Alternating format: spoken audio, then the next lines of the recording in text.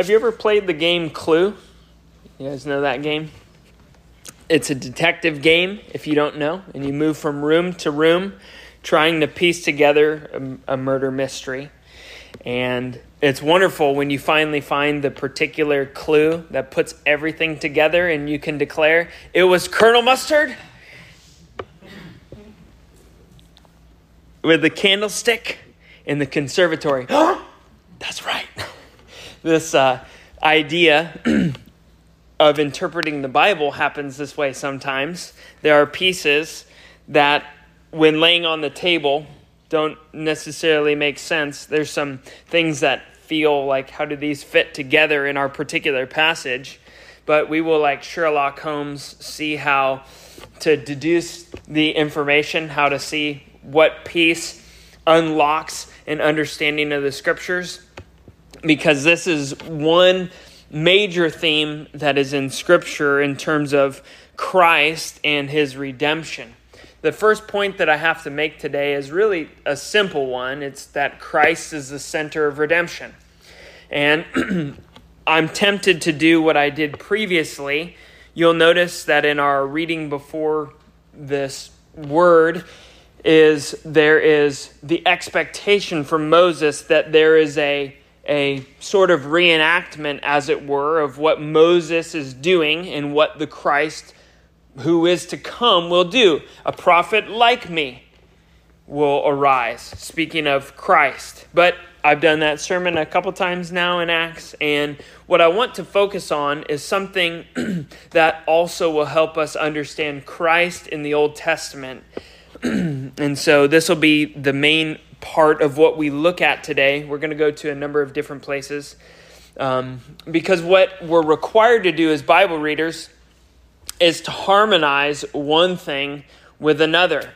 You all will have come across places in the Gospels where Matthew, Mark, and Luke, they're called the Synoptic Gospels. They have a lot in common, most of the same stories, but there will be certain pieces that one sounds different than the other. The presentation is slightly different, and you're wondering how to put these things together. It's called harmonization. They all are God's word. They all are completely true. They're not playing fast and loose with the theology that they have. These things go together, and sometimes it's hard to do that. Well, the same is the case in some of the places in the Old Testament, and I just want to draw out one here before we go look at the account itself. So, as you know, Stephen is rehashing or retelling what had happened in the Exodus. He's talking about Exodus 3. We'll go there in just a minute.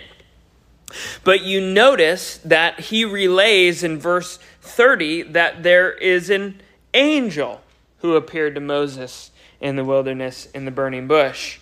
It's an angel is what we hear. And then, right after that, you see first-person speech. The angel in the bush says, I am God. I am Yahweh Almighty. And you go, well, how do these two things together? You should first know, before we go to Exodus, that Malach, the word angel, is not only referring to angelic beings. That's the first thing that comes up in our mind.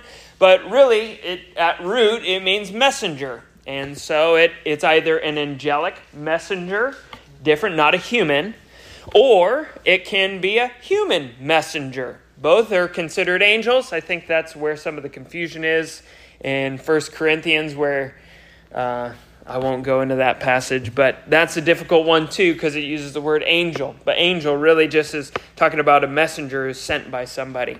And so here, in this particular place, some in the past have interpreted it as, especially those who reject Christ predominantly, are going to say that this refers to an angelic messenger who speaks in behalf of God, whereas I think we see a different picture. Go to Exodus chapter 3, 1 through 6 for me. Exodus chapter 3, 1 through 6. And see what it is that Stephen's pulling from. Although I haven't covered all of this, you'll notice that if you go and circle, if you have a reference Bible or something like that, and you go circle all the references that he makes to the Old Testament, even the order in which he presents all these things, he does a masterful job. He doesn't have a Bible right in front of him at the time. Stephen's all working from memory, quoting lengthy passages of Scripture, and he's dead on. Amazing in his use of the Old Testament. And so you look at all of those and go to chapter 3 of Exodus and notice what is said in 1 through 6, which is all before Stephen in his mind. Now, Moses was keeping the flock of his father-in-law, Jethro, the priest of Midian, and he led his flock to the west side of the wilderness and came to Horeb, to the mountain of God. And the angel of Yahweh appeared to him in a flame of fire out of the midst of the bush. He looked, and behold, the bush was burning, yet it was not consumed. And Moses said, I will turn aside to see this great sight, why the bush is not burned. When Yahweh saw that he had turned aside to see, God called to him out of the bush, Moses, Moses. And he said, Here I am. Then he said, Do not come near. Take your sandals off your feet, for the place on which you are standing is holy ground. And he said, I am the God of your father, the God of Abraham, the God of Isaac, and the God of Jacob. And Moses hid his face, for he was afraid to look at God. So what we see here, though, to the Jew who believes in one God and has not had the fuller revelation of Father, Son, and Spirit, might be a little confused as to how to piece these things together exactly. Theologians have a term, which you may be aware of, called a theophany. Theophany is just two words, theos, and in English we say epiphany. But it is an appearance of God. And that's what we are seeing here in the Old Testament. This is a theophany. And in the Old Testament, we often see appearances of God in particular places. So not only does God appear to his people in the Old Testament, you can think of Adam and Eve hearing God walking in the garden as though he was a man. He appears in particular places that are associated with him in a special way. You see in here, Moses tells us this is Horeb. This is the mountain of God. Whether it got that name before or after, I tend to presume after. We're told this in verse 1. He also identifies it as Horeb. Most of you should know that lots of commentators, John Calvin and many other theologians, see this mountain as one and the same as Sinai. Very well could be two peaks, could be one side and the other side, known by different names, but there's lots of biblical evidence to say that this is a particularly special mountain, and it strengthens the understanding which would say that this is an appearance of God. For in Exodus 20, we all know that this same situation comes about again. The Lord descends on the mountain in a flame of fire and speaks and terrifies the people such that they don't want to hear his voice anymore or see the amazing sight, just as Moses did some years earlier. So what we need to understand is that this is an appearance of God, theophany. But what I want to show you, because this is the theme of Scripture, what I want you to be able to see Christ in the Old Testament, and sometimes he appears. So I want to give you, at this point, go to a couple different places in the New Testament and show how they consist together, how they are harmoniously read, so that we might understand what I'm going to assert today, that this is not just a theophany, but I like the more particular term. It's a Christophany. This is Christ appearing to Moses in the Old Testament. Sometimes Christophany, if you go look it up, it'll be referring to after the resurrection. We're talking about a time before that, before the incarnation even. So to do this, what I'd like to do is you don't have to hold your place here, but I'd like you to go to John chapter 1 to a very key set of verses. John, the Gospel of John, that is, chapter 1. You'll know that the presentation of Jesus Christ begins, but he doesn't call him Jesus at first. He calls him the Word. In the beginning was the Word, and the Word was with God, and the Word was God. So he is not the same person. We're going to work this out in verse 14 and following. But what I want you to catch is that the presentation is the Word of God, who is separate from God. That is, there are two persons. They are both God, yet there is Father and Son. Now, I don't want to spend tons of time because this is a very familiar verse, but what this classic presentation does after identifying the Word as God, yet not the Father, then we hear in verse 14 and 18 these really crucial words for our text today. And the Word became flesh and dwelt among us. And we have seen his glory, glory as the only Son from the Father, full of grace and truth. So Father, Son, and at this particular time being talked about, there is coming into human experience the eternal Son, who was God and existed infinitely in the past, never came into being. He is the eternal God, but he is made flesh. Now listen, this is if you have the ESV or you have the NASB or you have many other newer translations, there is some textual difficulty if you're in Sunday school before. This is all ground that we've covered, and so I don't have to remind you fully. But the best reading is represented in the text of the ESV. It says in verse 18, "No one has ever seen God," and I think maybe translations should put a period so we can read this right. "No one has ever seen God, period, the only God who is at the Father's side." So, he has made him known. So, no one has ever seen God. I'm not talking about the Son, he says. I'm talking about the Father. No one's ever seen the Father at any time, but the only Son, the unique God, that is the Son, the eternal Son, has actually made the Father known. So who was seen in Exodus? Who was seen in the burning bush? Which person? The Son, not the Holy Spirit. Son, good try. This is validated. I won't have you turn. You can if you're quick. But John chapter 12. You all know probably Isaiah's temple vision when he's called to be a prophet of God. He's in the temple. He sees Yahweh high and lifted up, and he hears these words that are quoted in John 12.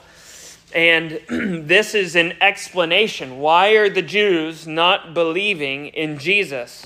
It says, "When Jesus had said these things, he departed and hid himself from them. Though he had done many signs before them, they still did not believe in him." And this is verse 38 and following. So John 12, 38 and following. "So that the word spoken by the prophet Isaiah might be fulfilled. Lord, who has believed what he has heard from us, and to whom has the arm of the Lord been revealed? Therefore they could not believe. For again, Isaiah said," temple vision, "He has blinded their eyes and hardened their hearts, lest they see with their eyes and understand with their heart and turn, and I would heal them." Listen to this. Isaiah said these things because he saw his glory and spoke of him. So I'll let you go look at those passages in your spare time, but this is the temple vision. who he saw, if you go back to Isaiah, is Yahweh, high and lifted up. The train of his robe fills the temple, and that's what he says to him after. But what does John say? John says he saw him, that is Christ Jesus, and spoke of him. Nevertheless, many, even of the authorities, believed in him, but would not speak about him for fear of the Jews. Now listen, what we see here is the consistent teaching of the New Testament, but I want to bring it out in John because it's very clear here, is that Christ was seen before the incarnation. That is, those appearances of God in the Old Testament were what we call Christophanies. They were Christ appearing before he had ever taken on flesh. If you understand this, this is an immense proof for the deity of Christ. Christ doesn't come into being at a point in time as it relates to his deity. He is the eternal Son. Never had a beginning, will never have an end. Yet at the same time, he is fully man. He, at a point in time, has taken on flesh, and men have seen his glory, though it is the glory that he had even before he took on flesh there. He is the God-man. And so we see that Jesus shows up in God's redemptive plan even from the very beginning. Exodus is close to the beginning of the story, and we even see him before that, since Yahweh appears to Abraham and to Adam and Eve. Therefore, what we need to understand is Stephen, along with the rest of the scriptures, the reason you can feel jarred in one sense, or in one sentence it say, I am God, and that's who's speaking. And on the other hand, it's an angel, is what we see in the Old Testament is angel of Yahweh or various other figures, even Daniel, when their friends are thrown into the fire, there's one like a son of man with them. Jesus is all over redemption. He is the source of redemption from the very beginning. It is the pre-incarnate Jesus, the divine Son, who is visible often as God appearing to his people in the Old Testament. Jesus is appearing on the pages of Scripture even before we know his name, before he comes and takes on a human nature. Jesus is central in the story. Now, because that's only a couple of verses, I want to continue to lay this out just so that you don't have this really bad thing that happens in our Christian culture, which is to think of the Bible really as a disjointed two separate books. One's for Christians, one's for Jewish believers, and so forth like that. This is a book for the whole world, even beyond the church. It is a book for all of us, and the redemption in Christ Jesus has been consistent throughout all the pages of Scripture. We just know it more clearly than our father Abraham. Now we see here in verse 33, if you're there in Acts chapter 7, verse 33, it says, Then the Lord said to him, Take off the sandals from your feet, for the place where you're standing is holy ground. I want to comment on this. As you saw in Exodus, this is the mountain of God. That is Horeb, or as I take it, Horeb Sinai. And now Moses is told to take off his sandals. Why? Why do that? The presence of the Lord God sets apart the mountain. That's why it's called the mountain of God. He's stepping into the presence of God himself, and so it is a space that is to be treated differently than all other spaces. This space, when we're called to worship by our first reading of the Scriptures, is a different space. We've inaugurated a different time of worship that happens nowhere else in your life but here. The liturgy of the Lord's service is a unique place of blessing, and we treat it differently than we do all other places. And now, even when I step in this pulpit, I think of putting on the mantle of prophet in the sense that I am here to declare the word of the Lord, not the word of Fred, not the word of any particular person. It is a unique time, and just in that same way, in the beginning of Joshua's story, we see the theme again. He is in the presence of Christ Jesus. Moses takes off his shoes in the presence of God. And then in Joshua's story, just to recapitulate all that's gone on, you'll know that Adam and Eve were driven out of the garden. They're driven out of the presence of God. But the whole meaning of redemption is to bring us back into the presence of God. And so they cross over. They are sent out of the garden to the east. And then they travel, at this point in Joshua's story, they are to cross the Jordan back into the promised land. There is a restoration of Israel, the Son of God, to be where God is going to live among his people for the next many, many years. It's a theological theme that's being picked up. And, well, what do you know? When they're sent out of the garden, what do they have to guard the garden? That is an angel with a flaming sword, which turns every which way. And then Joshua, coming back into the land of promise, then encounters, what do you know? A sword, and one with it drawn. This is from Joshua in this section, from chapter 5, verse 13 on. Listen to this.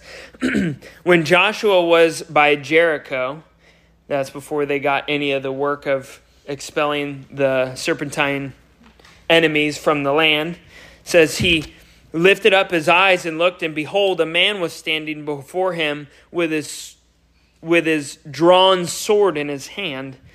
And Joshua went to him and said, "Are you for us or for our adversaries?" And he said, "No, I am a commander of the army of Yahweh. Now I have come." And Joshua fell on his face to the earth and worshipped him. The Greek translation of this text is the highest form of worship, latruo. What does my Lord say to his servant? The commander of Yahweh's army said to Joshua, "Take off your sandals from your feet, for the place where you are standing is holy." That is, we run into religious worship from Joshua, the head of God's people, as it were, on earth, and then he runs into the commander of the Lord. That is the Lord Jesus Christ.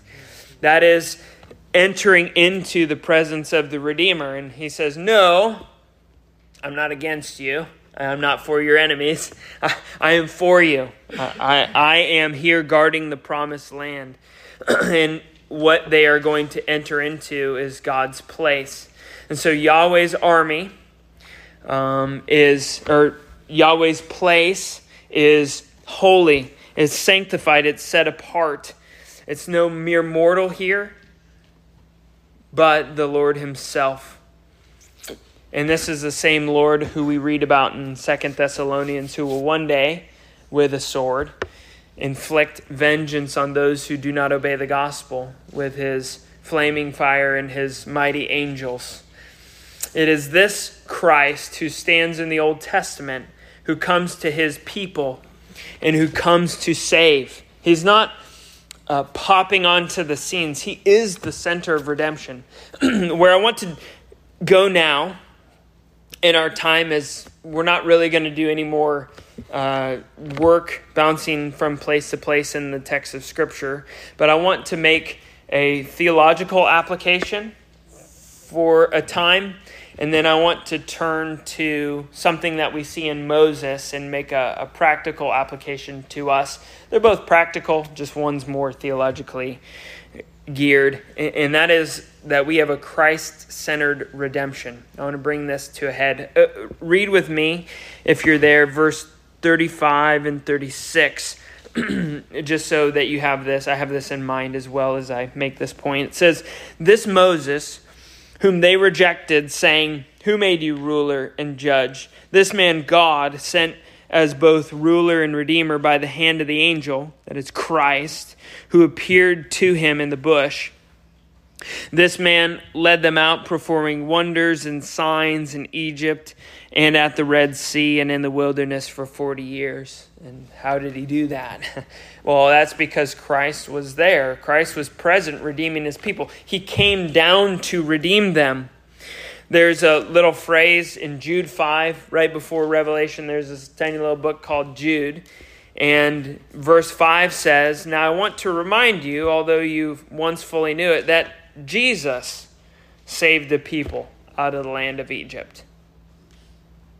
Jesus saved the people out of the land of Egypt. He came down in the form of an angel and said, I've come to deliver. And then he does do so. And so he is at center here. And in order to get the point of Stephen's sermon and see how these things all wrap up, you might ask, Stephen, I still don't understand. The high priest asked you a question. Verse 1 says, is Jesus going to destroy the temple? And is he going to change the customs of Moses? Stephen, how do these things fit together? And I think the answer comes when we see what redemption is in the first place. I'm going to focus on the temple. I'm not going to touch customs. That'll be next week. But what I want to say is that the redemption that has happened in Old Testament and New is triune redemption. The Father sends the Son and empowers a leader to deliver the people from their slavery to sin and to redeem Israel at the time. And so what we see is that Moses himself is nothing. To focus on Moses or to focus on the temple or any other thing in the past and not to recognize the bigger thing that God is doing, that is, namely, God himself is present. That's why there's a holy place. This is to miss the whole point. We should understand that Moses is nothing. He recognizes this himself. Exodus 33. The golden calf incident happens after the giving of the law. And God says, I'm going to still accomplish my purposes, but I ain't going with you. You're a stiff-necked people. And Moses prays this way and intercedes before the Lord in 33, 15, and 16. And he said to him, if your presence will not go with me, do not bring us up from here. For how shall it be known that I have found favor in your sight, I and your people? Is it not your going with us, so that we are distinct, I and your people, from every other people on the face of the earth? Let me bring it to a head this way. Maybe it'll make sense to you. Moses recognizes something these people don't.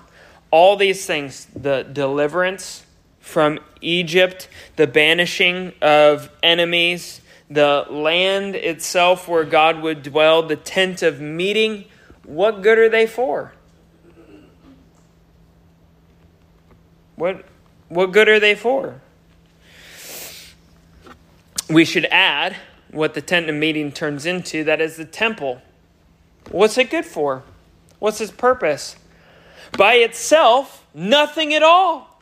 It's a pretty building, but to be knocked down, if the presence of God is not there.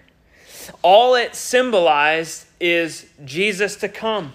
He is the one who tabernacles with us. It is his presence that makes the difference.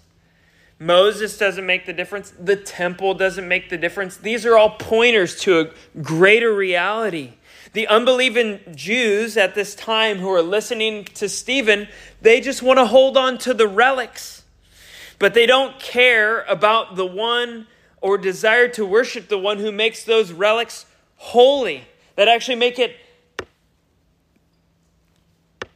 the place to worship in the first place. All of redemption is about Jesus Christ. And then by his redemption, the Holy Spirit that is granted to us. It was always pointing to something bigger. Redemption is about Christ Jesus. He's the main focus, Old Testament to New Testament. And I think there's part of the story that we miss to our own detriment. If we understand this message, that the whole point of Scripture, the whole point of salvation is to bring God's presence to us. You and I have fallen in sin. There's no way for us to make it into God's presence by what we do. Not any longer. At a time that was possible for Adam, yet it is no longer. It is the redemption of Christ is to bring God's presence to us. He has to bridge the gap. God has to come down and enter our experience so that he can bring us back up, as it were. And this is the first aspect that we need to understand really clearly, that God's presence is to be with us. God with us, Emmanuel. And then a second part of that is what really the whole book of Acts focuses on. The redemption is accomplished. And Acts focuses on God's presence, that is Christ's presence through his Spirit in us, in the world. That's called the kingdom. If you want to understand what the book of Acts is all about, it's about God's kingdom here on earth, in force now, so that we are changed. We are brought into and under his rule. It's not merely something for a later stage of history.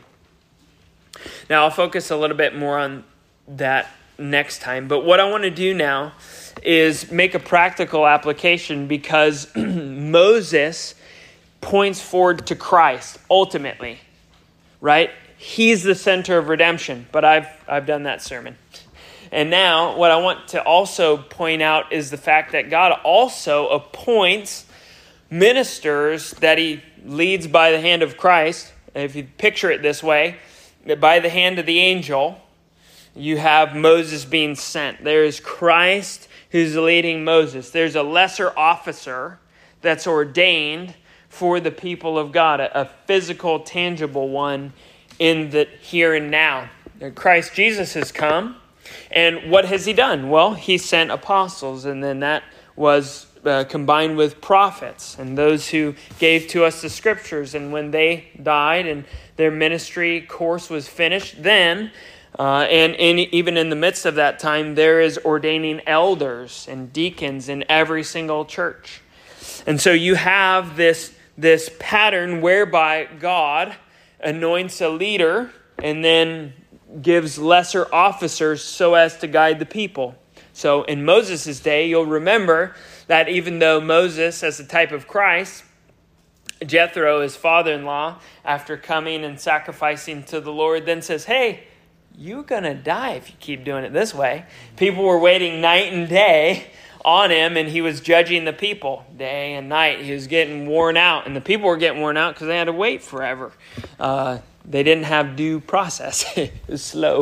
It wasn't speedy trial. It was very short. And so there was an appointment of other chiefs, elders of Israel, as they get to become known as, and that's what we have ordained in the church, elders. That's why it's used the same term as in the Old Testament.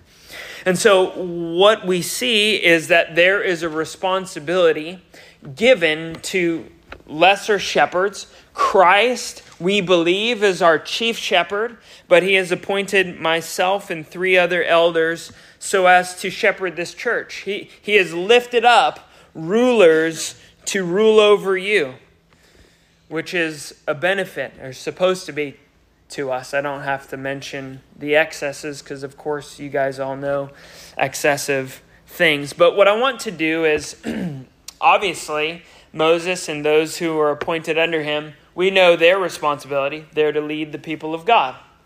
That's pretty obvious. But what we need to also focus on is, well, what is the responsibility of the congregation? This is a two-way road. If there are shepherds, then there are sheep. There are those who lead. There's those who follow. How does this relationship work? And so I'd like to just flesh that out a bit, because part of the resistance to the Holy Spirit that they had was resisting Moses. It's resisting the system of government that was in Israel at the time. They didn't listen to the laws. That's one aspect we'll focus on. But they didn't also listen to the chiefs. They didn't listen to the elders. How did they resist? Well, it's not just that they simply resisted the Holy Spirit. They resisted the Holy Spirit through resisting Moses, the appointed elders. And so that applies to our situation right here. We need to understand that as congregants, all of your elders are congregants as well, by the way, we all have a job. And as it relates to pastor and shepherd, though I hope you can broaden this out further, I don't mean to say it's only here. One of the key and very simple things when it comes to any leader and follower or shepherd sheep is a relationship of submission. Same that you find in being a husband and a wife. You have a leader and then you have one who submits. And so naturally, one of the primary responsibilities that the congregation is to do in the New Testament church is Hebrews 13:17, submit to your leaders and those who are given to watch over your souls. But what is the problem, or why would I like to talk about this? Well, the problem is that somebody in our church day and age, because of how we think of our Christian life in terms of the congregation, is somebody can go and attend a church for 10 years, maybe more than that, and never really submit to their pastor. Somebody can go and not actually be exercising a true submission to their leaders. They're resisting the Holy Spirit in a way or two or more. And what do I mean? Well, the pastor's job is to prophetically declare God's will to you.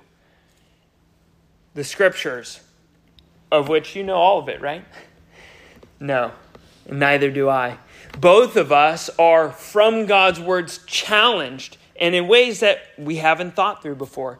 Ways that are difficult. Ways that require submission. Ways that require you going to the scriptures and saying, is that faithful? Should I obey that? Is that right?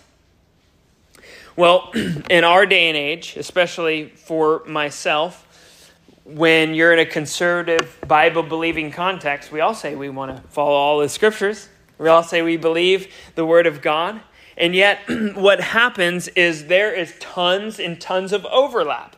There are things that we agree on. Most of my sermons, probably, you say, oh yeah, I already believe that. I know that. So what's submission when I tell you, just remind you what you already know, what you already believe, what you already say? Oh, thanks for that reminder, Pastor. Appreciate it. What's submission mean there? Well, not much. I'm just stirring you up by way of reminder. What does submission mean, though, when it's in areas where you're like, I don't know. Is that what the scripture says? What's the congregation's responsibility? Well, let me just say that it is my experience, and not just my experience, but many, is where pastors experience in our context, multiple, this is other pastors included, congregants who run filters. I like hearing everything that I hear. I can say yes and amen to everything that I know. And anything that doesn't necessarily fit my paradigm, or things that I might be uncomfortable with, or things like that, get filtered out as unimportant. Places where I don't have to submit anymore. I'm not sure about that, so I'm just going to relegate it to, I don't have to listen to that stuff. This happens all the time. And so what has happened in our experience here, of especially those who have left, is people, because all they want to do is give you, oh yeah, I like that. This is what I've heard before. This is what the last pastor said. I trust this. What they do is inadvertently, they filter out everything. And when there's something that gets stuck in the filter, that gets flagged, there's a problem, you can leave. No goodbye, no thank you, no going to scripture, nothing. Just go. Because there was never submission from the heart. What is a danger for all of us, in every sphere of life really, is that we would have elders who are in your heart, you don't say, they're my elders. You have a pastor, you don't say, that's my pastor. And that takes a certain level of commitment from the heart so that what you don't have hidden underneath your external appearance is a whole arm's length between you and your shepherds, such that you can always stiff arm things that you don't like. You never want anybody to get so close as to have to do the hard work of submitting where we're all supposed to, things that we all need to be called to. Don't think of this just from top down. You should think of it in every realm of your life. So the exhortation really is we have to, as congregants, one to another, and to your pastors, you have to have a level of trust, a desire to receive new ministry that hasn't happened in your life before, things that don't necessarily fit at first glance. A shepherd's job is to be faithful, but the believer's job is to invite pastors into their hearts and doing what it takes to build trust. Now, let me qualify this, and you should hear this loud and clear. You should never, ever, ever submit to anything that is not biblical. Never. That should be apparent. Nor should you be unthinking and filled with naivete, as though, pastor's always right. That's not what I'm talking about either. I'm talking about that there is a desire to invite new faithfulness into your life through sermons, through counsel, one-on-one, through places that you haven't thought through, are new to you, or it may be difficult to receive at first. But that would send us all into the scriptures and to a place of trust. So here's the exhortation, maybe in a different way. Pursue a heart that can be wide open towards your pastors. This takes time. It takes time to build trust. That's good. That's right. But it takes time also outside corporate worship. It just will not happen here by and large only. It will take push and pull in Sunday school, in homes, in counsel, and through regular fellowship. Trust and commitment go together hand in hand. If you don't have any commitment, you can walk away, and it doesn't matter because you never had trust there. These things go together, and that's what I'm calling you to, which implies time, prayer for others, and much conversation. Without it, most likely any meaningful ministry in your life will only come through personal Bible study. It should come from there. And it will only come through internet teachers who you approve of. You should have those. You should read good books. You should be influenced by people. None of those things are bad. But if you never develop a heart commitment and trust, you see how this is broad, to your congregation, to your pastors, even from wife to husband or husband to wife, you will never allow the right godly ministry of others in your life. You'll functionally give no one else authority. You will live in a world of your own opinion, and the only voices that are approved as authorities will be your own and those who fit in your echo chamber. In the church, we're specifically crashed into people so that you wouldn't live in an echo chamber. God has intentionally put people who's going to be like a burr in your saddle in order to get you out of the place that is comfortable and which merely can just tell me everything that I want to hear. No, the Proverbs are really clear. The path of life is one of rebuke and correction and exhortation, all of which you didn't give to yourself.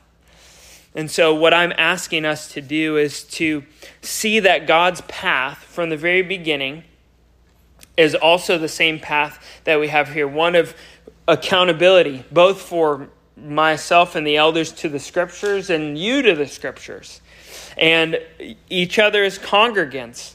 We should really emphasize that the redemption of Christ has granted us the outpouring of the Spirit in such a way that now you could call yourself a priest of the new covenant. I don't know if you think about yourself that way. Whether man or woman, all of us are a royal priesthood, which means you have a ministry to do to one another. And so each one of you should, not only to your pastors, but also to one another, seek a sort of heart posture.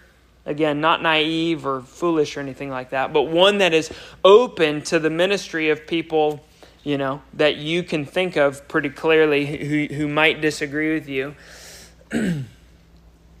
and might challenge you in the ways of the Lord. So here's the call. Wisely pursue trust in this community, commitment in this community, and the ministry which God has called you to in this body of Christ. And may you flourish because of it. Let us pray.